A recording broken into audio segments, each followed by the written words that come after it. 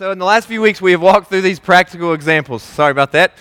But today, if you read ahead, which some of you probably did and some of you probably didn't, and that's okay. But if you read these verses, or if you even listened to Adam read them just now, it may not go exactly the way that you think that it might.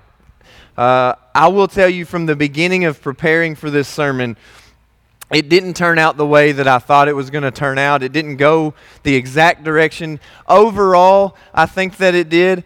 But I so much so it went a different way than I thought that I'm seriously, even in this moment, thinking maybe I should just preach a different sermon altogether. If you know me well enough, you'll know that will not happen. What's on this page is what I'm going to speak. But just know that I wrestled through this week as well. So just as an introduction, so you will kind of know what to expect, we will be talking first about what makes Christianity different, what makes the gospel different and distinct.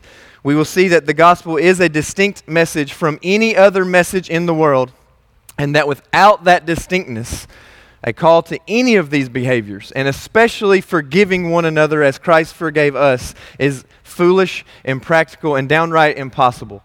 So we must cover that, and then we will get to kind of where I thought the sermon would have ended up anyway. So as you read back over these verses, you may be thinking, how are we going to get there? So let's just discuss how the distinctness of the gospel forms our motivation, our means, and our methods of following Jesus, of carrying this out. So the first sentence I'm going to say may sound a bit heretical. But if you want a good, happy, peaceful life, any world religion will do. You can kind of follow the tenets of just about any world religion and get a good, happy, peaceful life.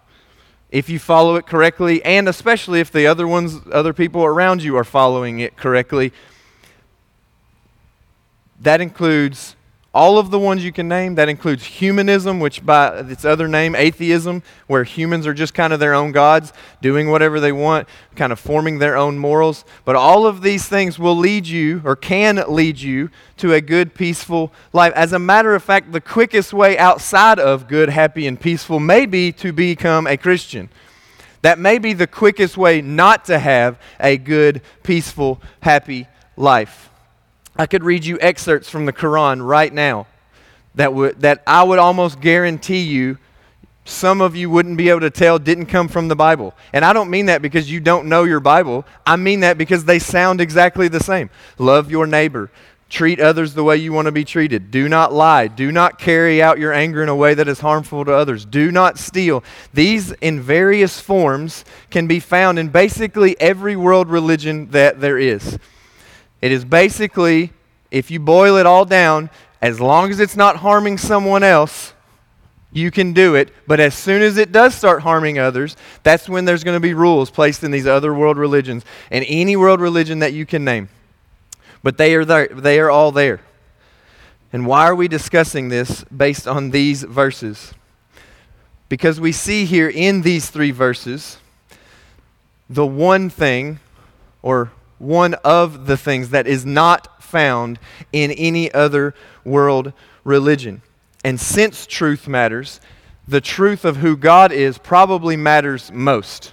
If truth matters, finding out who exactly God is might be the most important truth we can find, because all of these religions, outside of maybe atheism, which is a religion, don't get it twisted, is searching for this God, or looking for God, or looking for this higher power that is going to guide them into this life that they want. So we see here something that is not found in any other religion in the world. In verse 30, we see the Holy Spirit. In verse 32, we see God the Father and God the Son. No other religion has this form, or really any form of the Trinity. No other religion believes that God is one but three, three but one, and yet if you read through Scripture, you cannot get around the fact that 1 + 1 + 1 = 1 somehow or another. We see that God the Father has a relationship and interacts with God the Son and God the Spirit. We see God the Son has a relationship and perfectly interacts with God the Father and God the Spirit. And we see God the Spirit has a relationship and perfectly interacts with God the Father and God the Son. Now, there is no perfect analogy I can give you to this. You've probably heard a ton of them, the water and the egg and all of these things. And I'm not saying those are wrong. They are just vastly incomplete when you break them down. There is no analogy for this. There is no perfect analogy to describe the Trinity, how three can be one and one can be three and all of those things. There is no description that will illustrate this flawlessly. But one way that we can help understand this, C.S. Lewis had two really good friends in his life. He talks about them in some of his writings. One of them was J.R.R., got to throw that extra R in there, J.R.R. Tolkien, Lord of the Rings guy. Everybody knows who that is. The other one was named Charles Williams. They were very close. They even had a group name called the Inklings. I didn't have time or really care enough to look up why that is, but that's how close they were. They had a team name. I don't have that with any of my friends, so they were very close. But Lewis talked throughout his life about how he wanted to be selfish at sometimes, how he wanted sometimes to kind of hoard the relationship of one or the other and not really share it with the other. And here's the thing, we've all probably experienced that, where we have to share relationship with someone that we would really like to just, I want to be his best friend. I want to be his only friend so that I'm the one he comes to and talks to. And C.S. Lewis went through this as well. So later in life, when Charles Williams died, Lewis recollects that while of course he was sad that his dear friend had passed, part of him found a silver lining that he thought to himself, but now I've got J.R.R. Tolkien, who he probably didn't call that, but I've got him all to myself. Now we can be best friends. We can share all of this. All of that was shared with three can now be shared simply between two. But then he goes on to lament that that's not what happened. It was as if part of Tolkien had died with Charles Williams. It was almost as if he actually got less of his friend than more of it. And he is quoted as saying, "In each of my friends there is something that only some other friend can fully bring out. By myself, I am not large enough to call the whole man into activity. I want other lights to show all of his facets." Again, I want to reiterate, this is an imperfect analogy, but it is an analogy that helps us understand the relationship between the Trinity. They carry out different functions. They carry out different roles. Things that the Son is called to do are not the things the Father is called to do. Not because he can't or is incapable. It is simply not his function. It is not his role. You can say that about all of them. The Father does things that the other two don't. The Spirit does things the other two don't. But they perfectly work together and they carry out all of the things that God carries out. It's not they're taking up the slack from the other ones. It's none of that. They just have a perfect relationship to where their interaction causes all of their facets to come forth, just like you see in the example C.S. Lewis gave. And in this, God shows us our need for relationship in the very way that he interacts with himself, in the very way that he interacts in the Trinity. This makes Christianity distinct. This makes our worldview much different. This makes our beliefs in God without complete understanding. You cannot fully understand the God of the Bible. And that sounds like, man, that's kind of a negative thing.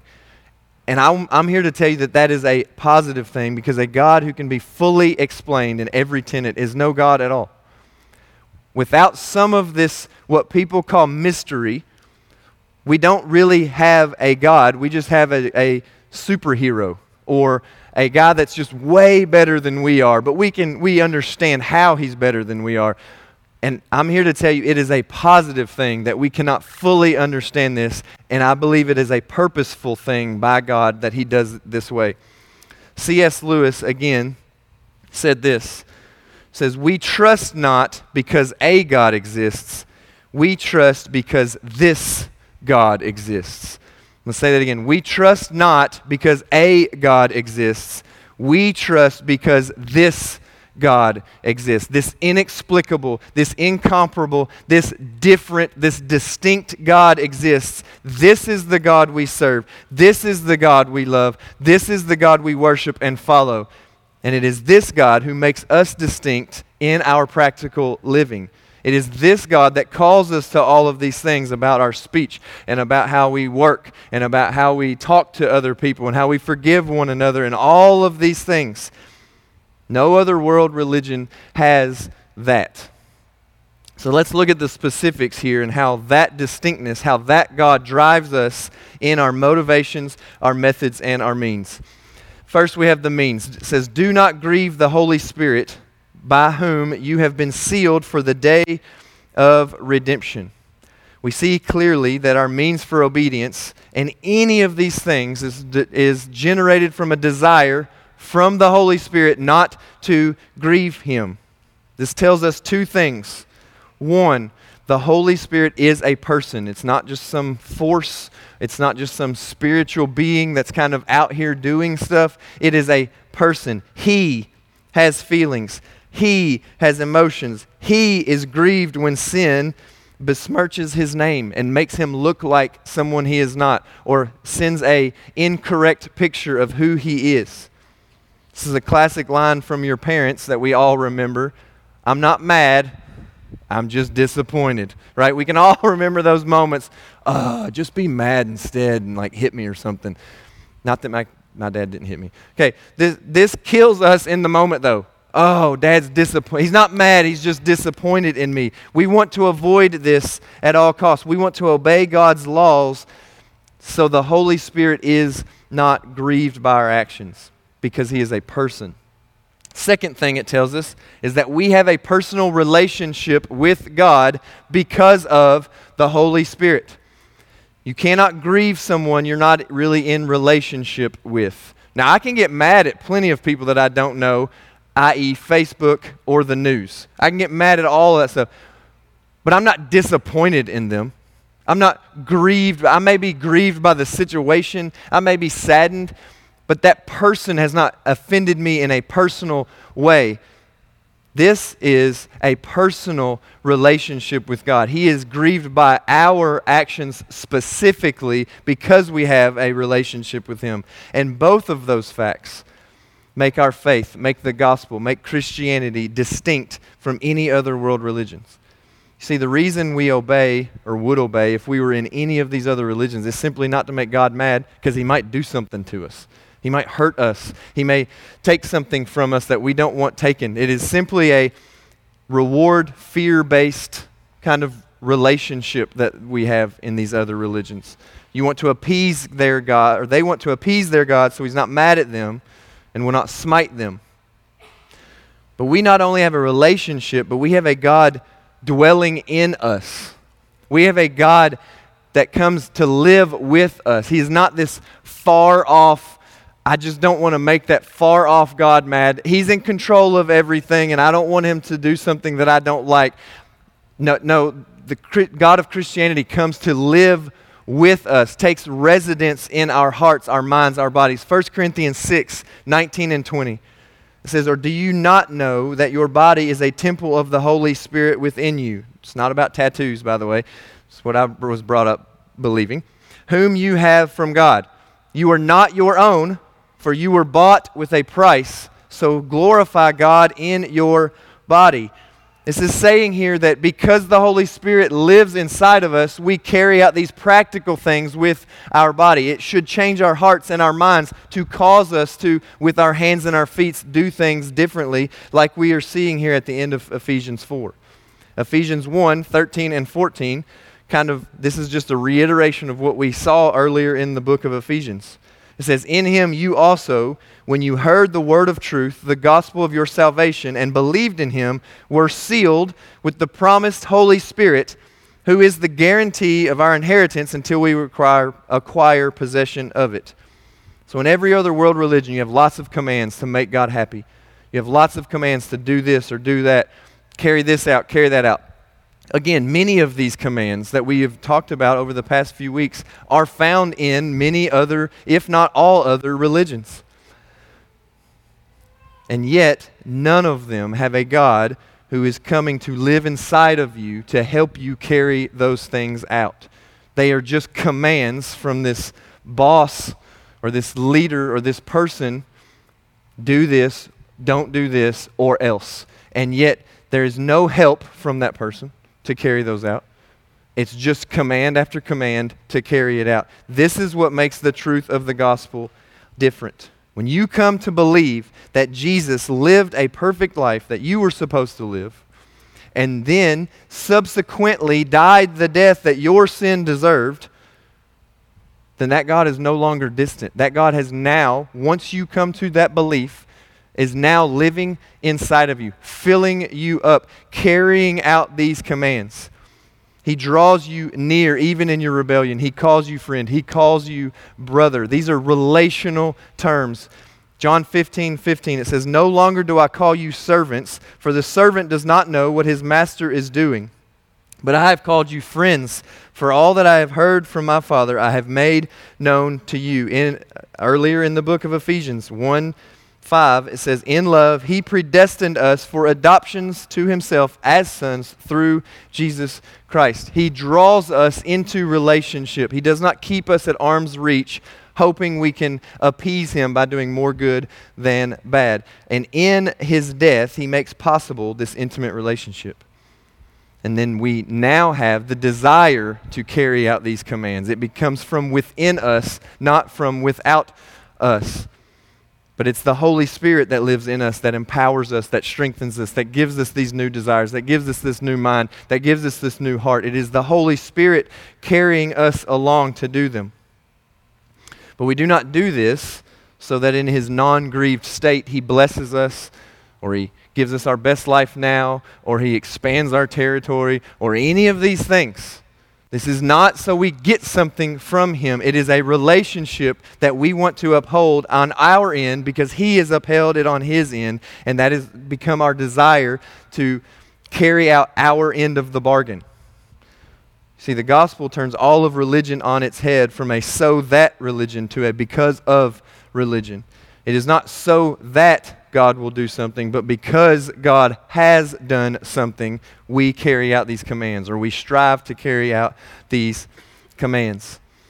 It is the truth of the Holy Spirit living within us that makes 1 Corinthians, "I do all things for the glory of God."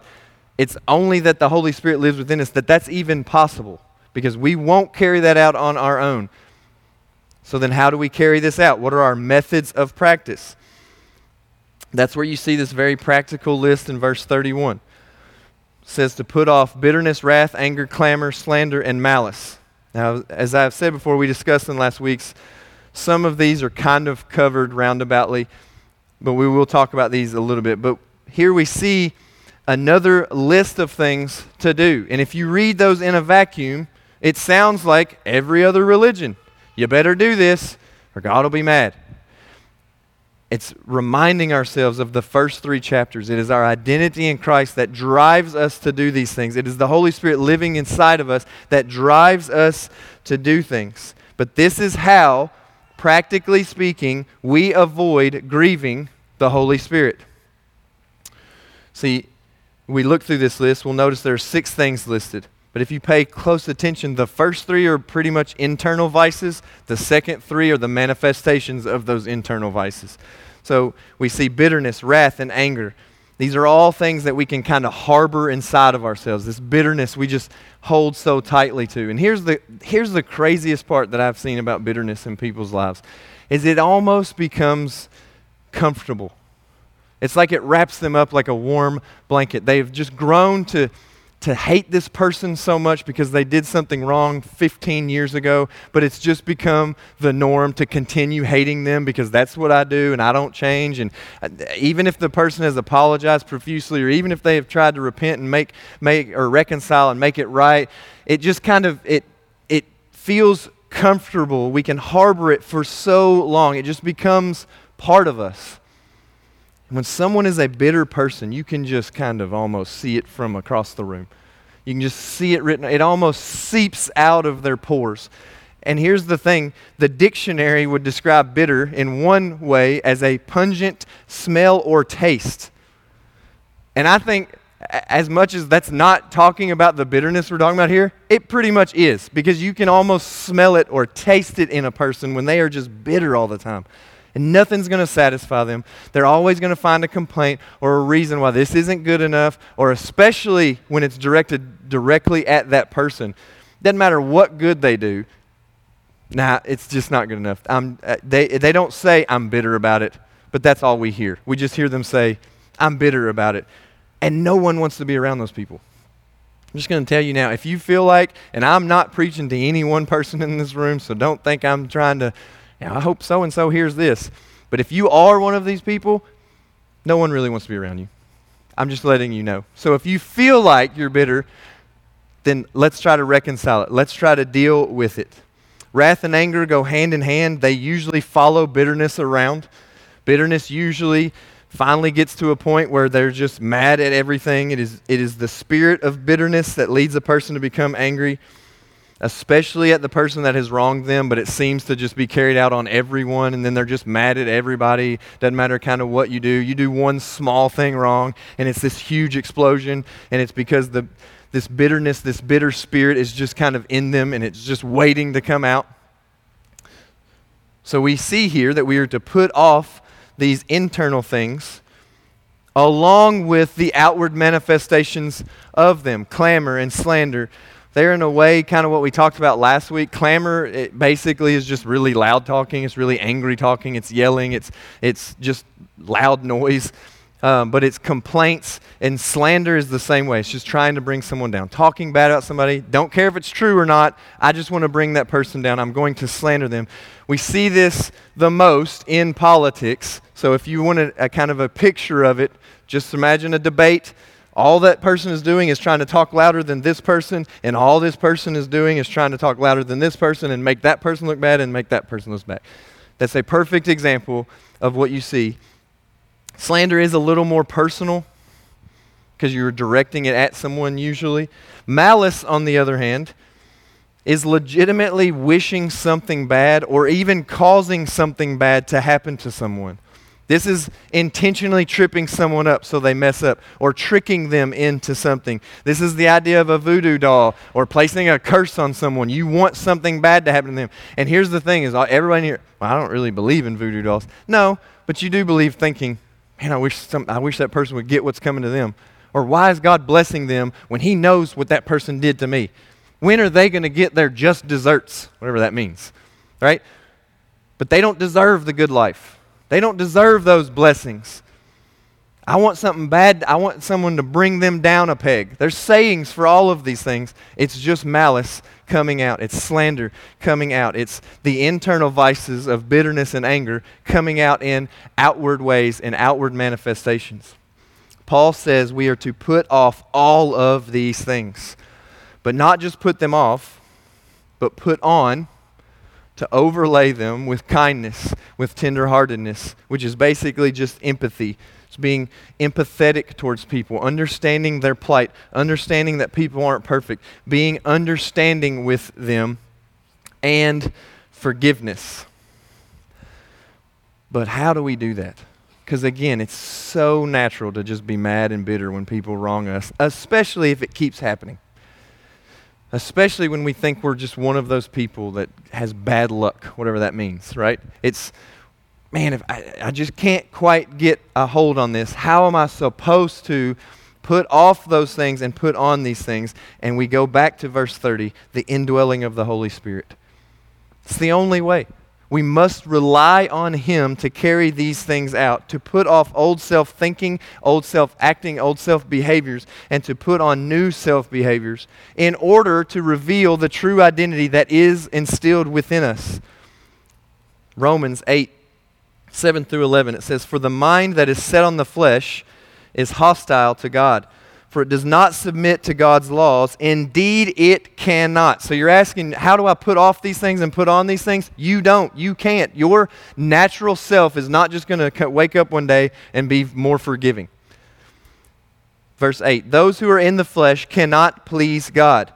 You, however, are not in the flesh, but in the Spirit, if in fact the Spirit of God dwells in you.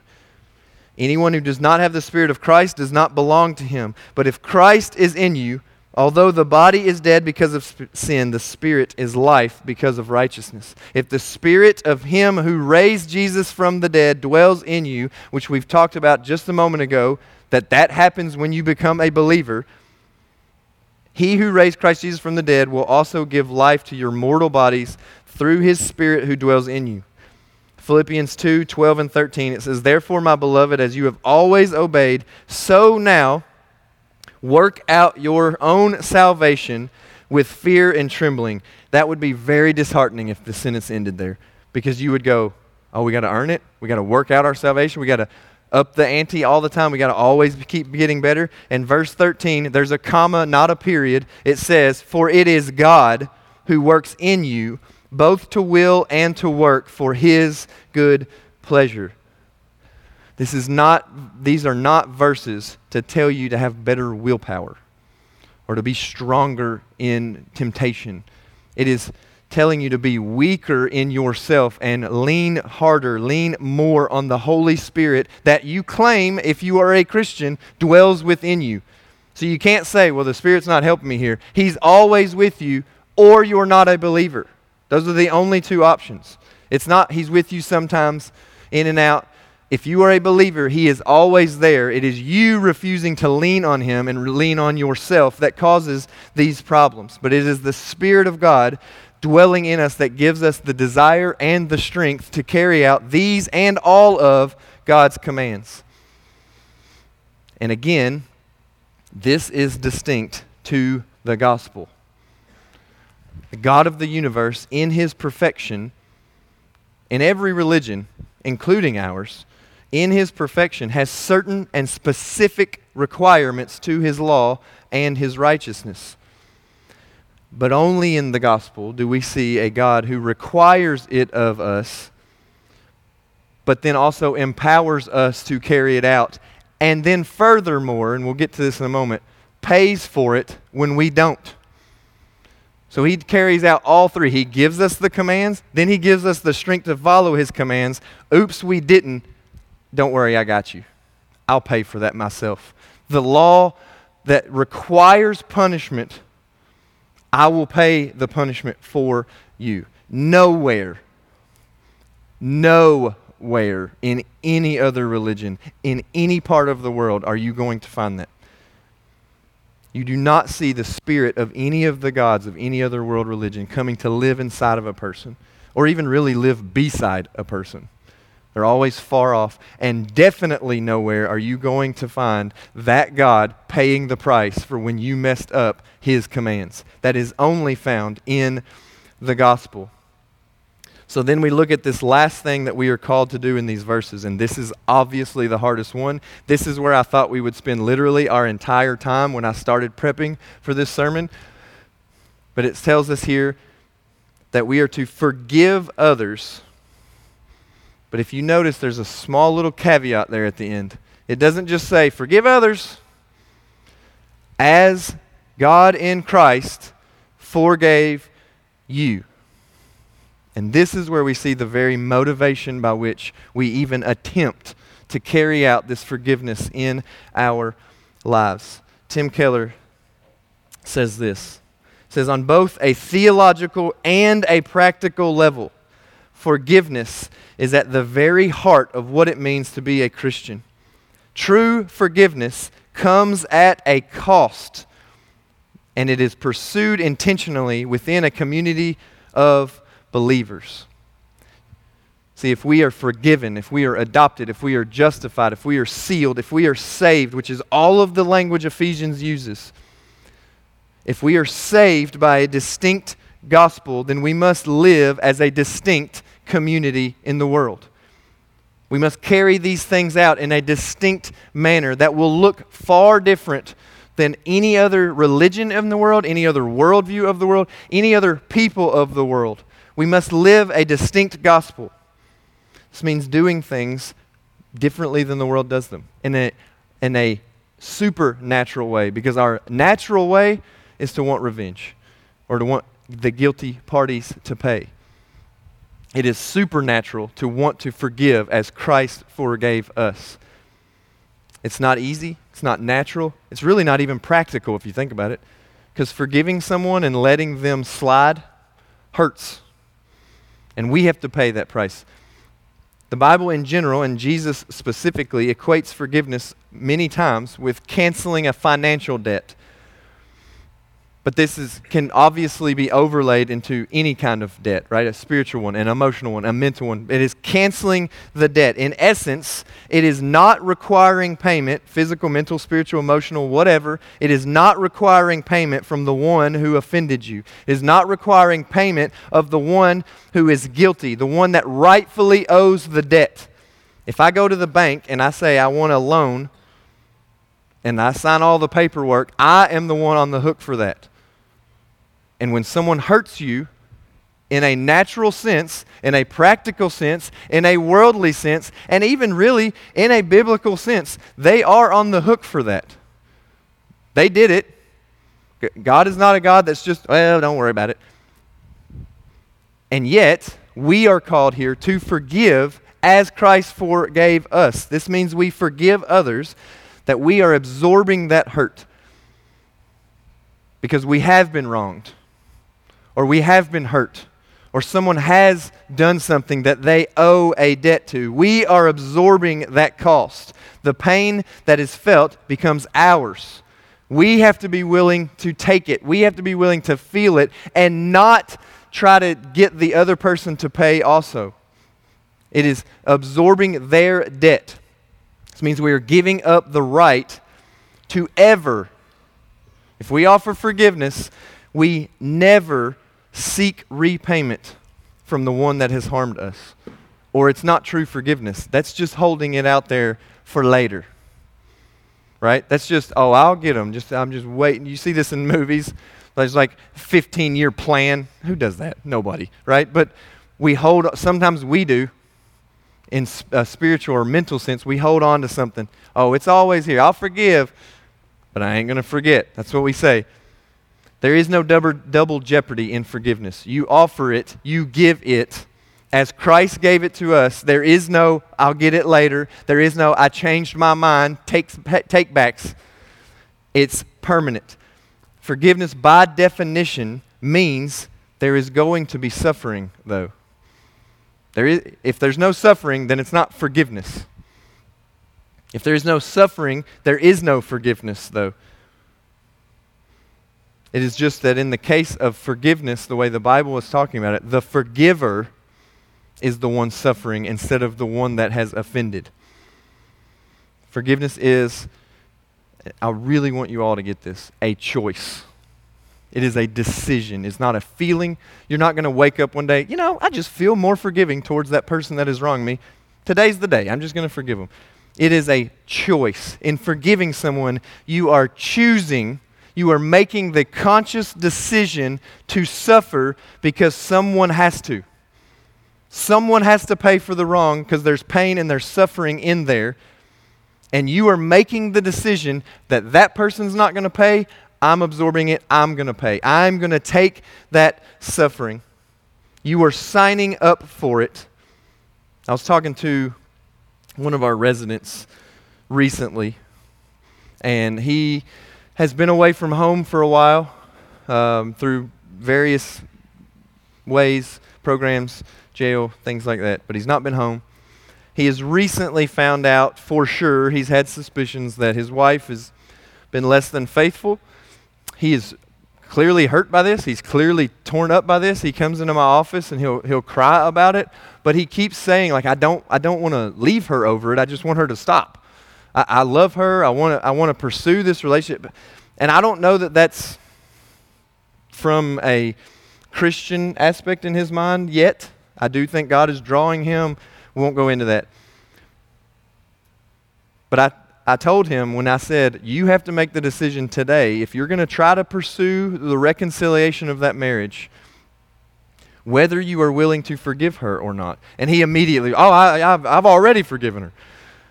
Which I I can't tell him that's not true.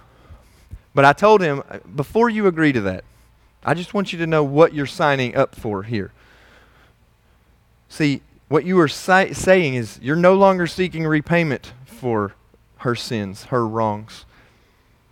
She no longer has to make that up to you, even though in fact she is wrong. Because he keeps saying, well, I mean, I understand. I've been away from home. She's lonely. No. Let's not lessen the wrong she's done. It's wrong. It's sinful. She should not in any way, shape, or form be doing this. It's even okay that you're mad right now about it. But this is what you're signing up for when you say, I'm going to forgive her and I'm going to strive to do this. It means that even though there's no way he can physically forget that she has done this, that you live, practically speaking, as if you don't remember that she has done this. You don't bring it back up later. You don't place it in the filing cabinet that we all have, men and women, and pull it out 10 years from now. Well, at least I didn't do this. When they point something wrong out and you feel really attacked, well, at least I didn't cheat on you. Or at least I didn't do this. You are absorbing the pain that she has caused you. You are taking that upon yourself. You are saying, I will pay that and you don't have to. And this is the same for all of us. This is what it means to forgive. It has to be treated as if it never happened. That doesn't mean that reconciliation doesn't take time, but once you have reached the point of, I forgive you, it doesn't come up again. It doesn't get thrown in that person's face again. You don't even start sentences with, remember that time you, and talk about the sin that person has done in your life. It is as if it didn't happen because you are no longer seeking payment for the wrongdoing. You're no longer seeking them to earn your forgiveness. This is extremely unnatural. Most people in the world, we just want justice. We see things on the news, man, I hope that person gets justice, whatever that is. And we all have different variations of what justice means. But we all want justice. We all want what's right. We want guilty parties to pay. If we know someone is guilty of some heinous crime, we want them to pay. I'm not saying the legal system should let them off. That's not where this forgiveness lies. But in our hearts, our natural tendency is just we want someone to pay when they owe something. But in forgiving one another, as it calls us to do here and in Colossians 3, this is what it is calling us to do. It is a supernatural thing being commanded here. Therefore, we can't carry it out. We must rely on the Spirit that we are talked about earlier, living within us. He must carry this out. But again, that caveat at the end is so important. It is not just an arbitrary type of forgiveness. We are to forgive as God forgave us in Christ. Christ was not owed any punishment. We were the offenders. We were the wrongdoers. We were the sinners. God could have justly and righteously meted out his righteous wrath upon guilty sinners, and I mean every last one of them, never impeached his perfection, never changed his righteousness. If no one makes it to heaven, God is still God. If not one soul is forgiven, because he doesn't have to do that. He set up a system for it to happen, and now he has to uphold his promises. But if he had just said from the beginning, you sin and you're out, that doesn't make him less righteous, because we're getting what we deserve. We are getting that justice we long for all the time. We just don't want it to be pointed at us. He would have been completely right in banishing everyone to hell, because that is what we have earned. But in an act of incomparable grace and mercy, in an act of distinct grace and mercy, God himself, in the form of his Son Jesus, not only absorbs the pain that we are owed by not making us pay our own debts, but pays the very debt to himself. This is the bank telling you don't have to pay your mortgage because we're going to pay it back to ourselves. God himself not only doesn't require the punishment to be poured out on you, takes it himself, upon himself, so that he can remain righteous and just and remain merciful. You see, this is where the gospel once again is distinct. In all other religions, God can forgive. I say that with quotations. In all other religions, you have this idea of you've done wrong. All other religions will say, yeah, we've sinned or we've done wrong or whatever that is. But God will, if we have enough good over here instead of bad or some version of that story, God will forgive me. But at what cost? At what cost do does the God of those religions forgive people? Because in other religions, it seems he is simply letting it go. He's not suffering for it. You're not suffering for it. You get the reward even though you deserve the punishment. But who's paying the debt? Who's paying the price? God will not and cannot and never will pardon the guilty. He can't. It says in Proverbs 17:15 that he who justifies the wicked and he who condemns the righteous are both alike an abomination to the Lord. I can tell you with 100% confidence, God is not going to become an abomination to himself. He is not going to pardon the guilty or justify the wicked. So in order to not be an abomination to himself, in a distinct and unparalleled way, paid our debt, and instead of pardoning the guilty, makes us the righteous. So then he would be an abomination to himself if he condemns us. This is wholly distinct. There is no other world religion that points to this, that points to he is making you righteous. He is making you not guilty in his own eyes, in his own justice. He is not making you pay the price, but someone is paying it. 2 Corinthians 5:21 tells us that in him he became sin, so he's paying the price, and in him we become the righteousness of God. This is how he remains just, and this is how he remains merciful, because every sin that has ever happened is punished. Every one of them in the history of time. It is punished in Jesus, or it is punished in the offender in hell. That is the only two options, but there is suffering in both of those options, because without suffering, there is no forgiveness. And when we realize that, and when we realize that even, let's say some crazy hypotheticals, that we were the only sinner that had ever lived, one person, my sin, only my sin, everybody else is perfect, they're carrying out this, my sin alone, Jesus would have had to endure the exact same cross, because that is God's justice being poured out on sin. When we realize that only our sin would have caused Jesus to have to die the very same death, it should make us eager to forgive others, eager to point people to that Jesus, eager to forgive them. There is no punishment for you if you're in a believer here. This doesn't mean you won't get disciplined. This doesn't mean things won't happen in your life. This is not me saying become a Christian and life will be good. That's not what I'm saying.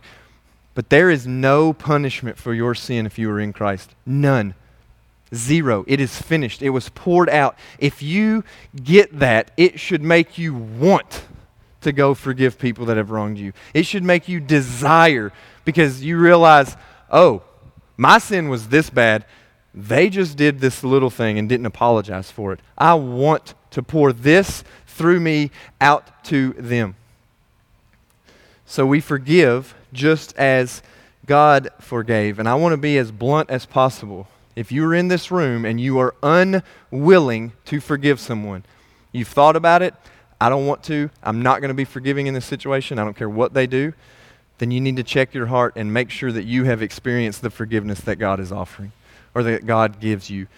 Because if you are unwilling to forgive, I'm not saying it won't be hard. I'm not saying you're not going to feel it, because you might not feel it. But if you refuse to make the decision, to choose to absorb the pain, absorb the suffering, and forgive someone, you may or may not have experienced the forgiveness of God, because that is clearly the reason we do it. We forgive as Christ forgave us. One of my favorite quotes from Tim Keller sums up the distinctness of this so perfectly. I've used it here probably 5 times. But it says that only in the gospel is the verdict given before the performance. So because God has already forgiven us, now we in real time carry out that forgiveness to others who have wronged us, no matter what it is that they have done. It tells us here that the Holy Spirit has already sealed, that's past tense, sealed us for the day of redemption. We are simply waiting for that day, knowing that, seeing that, believing that, savoring that daily, savoring the cross. This is how we forgive others, with the very forgiveness that was poured out to us on Calvary. We carry that with us. We forgive in this way. God seeks us even while we were still enemies. We weren't begging for God to forgive us. He sought us. He pursued us. He chased us down in our rebellion. Jared Wilson says it this way: in every other religion, people seek God. Only in Christianity does God seek people. This is distinct. This is different. God doesn't chase people down in other religions. You have to find your way to Him. You have to work your way to Him. You have to earn your way to Him. You chase Him down because He's God. And that sounds right, because He's God. We should have to chase Him down. And yet, because the gospel is distinct, the gospel is different, because this God we serve is different. God seeks us. He pursues us. He pursues reconciliation, which should be our goal when we forgive others, is reconciliation. But He reconciles us, Christ reconciles us back into a right relationship with God. And God forgives totally and finally. There is no sin too big for God's grace. It is total. There is no sin too many for God's grace. There is no coming back and seeking punishment once God's grace has been extended. There's no whoopsies, I changed my mind, or whoopsies, I forgot about that one and that one's really bad. I can't quite cover that one. God covers totally. It is total. It is final. So in conclusion, in summary, this is why we forgive. This is how we forgive. This is how we are able to offer forgiveness. The Spirit indwells us. Once He does that, He then causes us to desire obedience. Once He does that, He then empowers us to obey, even in forgiving others when they have wronged us. And when we have to forgive, and we don't want to, and we want to hold on to that bitterness, and we want to hold on to that anger, and we want that person to pay. Every natural part of us wants that person to pay. He reminds us of the truth of this distinct gospel, that you don't have to pay. You are owed punishment and you're not paying it. So you can allow that person to not have to pay theirs.